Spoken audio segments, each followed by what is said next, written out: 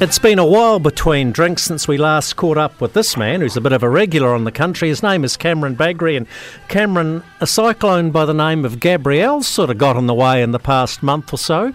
How long is the hangover going to be financially for this country, thanks to Gabrielle? Well, I guess there's three effects we need to be mindful of. Effect number one is the near term, the impact on this season, and for the likes of the pip fruit industry, that's a pretty big economic loss. You're talking trade cut equivalents. Exports are going to be down probably 20 to 25%, and the Hawke's Bay is going to be the brunt of that. The second economic effect is sort of the long term. I think this is a 10-year economic recovery story for pip fruit and the wider horticultural sector, because it takes you sort of 5 to 6 years to get back to full production. You've got to clear the land, the silt, you've got to have the money to reinvest.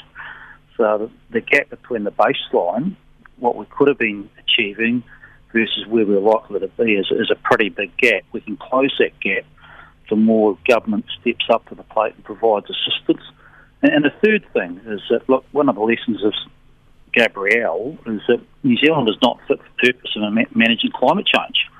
So we're going to get knocked around a little bit more, and there's a whole lot of regions out there, Hawke's Bay, Gisborne, Tasman, Canterbury, that are helplessly exposed to flood risk. So we've got to be a lot more proactive managing the risks surrounding climate change. Cyclone Gabrielle is just a big wake-up call. Yeah, exactly. We talk about adaptation versus mitigation, and I'm kind of leaning on the adaptation side of the equation, because I'm thinking some of this climate change is inevitable. We have to prepare for this. We just need to be more climate resilient. Yeah, and if you look at the numbers that are getting thrown around in regard to Cyclone Gabrielle, it's sort of a $10 to $15 billion number. I've been multiplying that by 10 to 20. If you look at, there was a report out by NIWA in 2019 that identified 675,000 people across New Zealand were vulnerable to some sort of flood risk. So we're going to start talking about managed retreat from certain areas. And today's dollars is about $200 billion worth of buildings at risk, about 19,000 kilometres of the road network, about one-third of the rail network. You think about the electricity generation, you think about the free water piping. We've literally, I think, got a 10, 20, 30-year reinvestment program, and I use the term reinvestment intentionally. This is not about rebuilding. This is about reinvesting and making sure we've got better systems, processes, assets in place to manage which will is likely to be far more economic and weather-related volatility. Okay, how are we going to pay for it, Cameron? Well, this is the one we're not going to like, but, if you look at society out there at the moment, we're all clamouring for tax cuts in regard to dealing with the cost of living crisis. If we can get tax rates unchanged, i.e. stop them from going up in the next 10 years, I think that will be one hell of an economic success. I think there's going to be a bias here for taxes to go up. We're going to have to make some pretty tough choices here, because New Zealand, on many levels, has got dilapidated, very poor infrastructure, and how we manage that infrastructure is a big problem as well. So we're going to have a big debate about taxes going forward. Hey, let's talk about the banking system, or the potential banking system collapse. Should we be thankful that the greedy Aussie banks are so well capitalised? Well, yes and no, right? Because, it'd be a little bit ironic if the banks got out there and sort of said, well, isn't it great we make so much money? Because if you sort of turn that around and you follow the logic in that argument, well, why not let them make more money? There is a point at which you want that, so what's called the balance between risk versus return. I don't have a problem with the money the banks make. They're big enterprises. The big thing I have, and people don't talk about in regard to banks, is balancing risk versus return. There's nothing making strong returns, but let's take a little bit of risk on the other side. And what I see across the banking system at the moment is that, you're a small business, you go in there, you want to get a loan, you are so highly securitised, you've sort of got to give them half your life in regard to what they want, in regard to they want personal guarantees, they want guarantee over your home, you name it.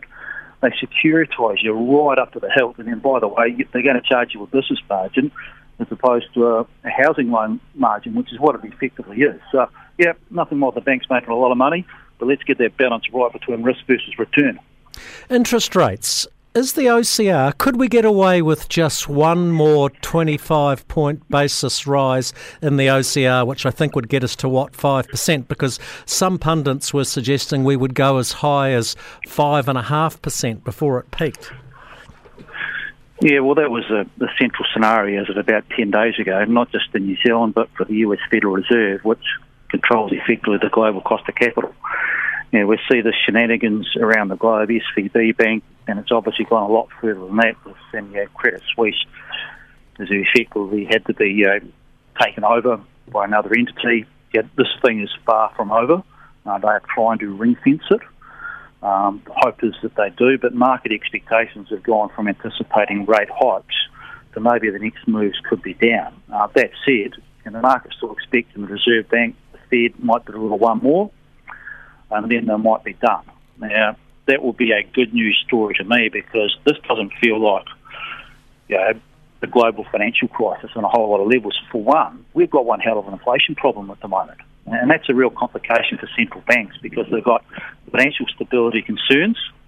At the same time, you've got a big inflation problem, and that sort of ties their hands in regard to what they can do. And the hope here at the moment is that they can separate the two, and if they can separate the two, maybe interest rates don't keep moving up, but certainly interest rates I don't think are going to come crashing down very soon. But the key here is that keeping those two separate. And what we know, one of the things we're particularly keeping a close eye on globally, is that this is not a liquidity issue for the banking sector such as we saw in 2008, 2009. The real impact of this, I think, in America and other countries is going to be the flow of credit, particularly into small, medium-sized enterprises. Now, if that flow of credit into small to medium-sized enterprises and the likes of America starts to get choked off, that's when you see real economic consequences. Exactly. Those small to medium-sized enterprises are the very businesses that are driving our economy, much like farming. Cameron Bagrie, could chat all day. Thanks for your time, mate. Appreciate it. All the best, Jamie.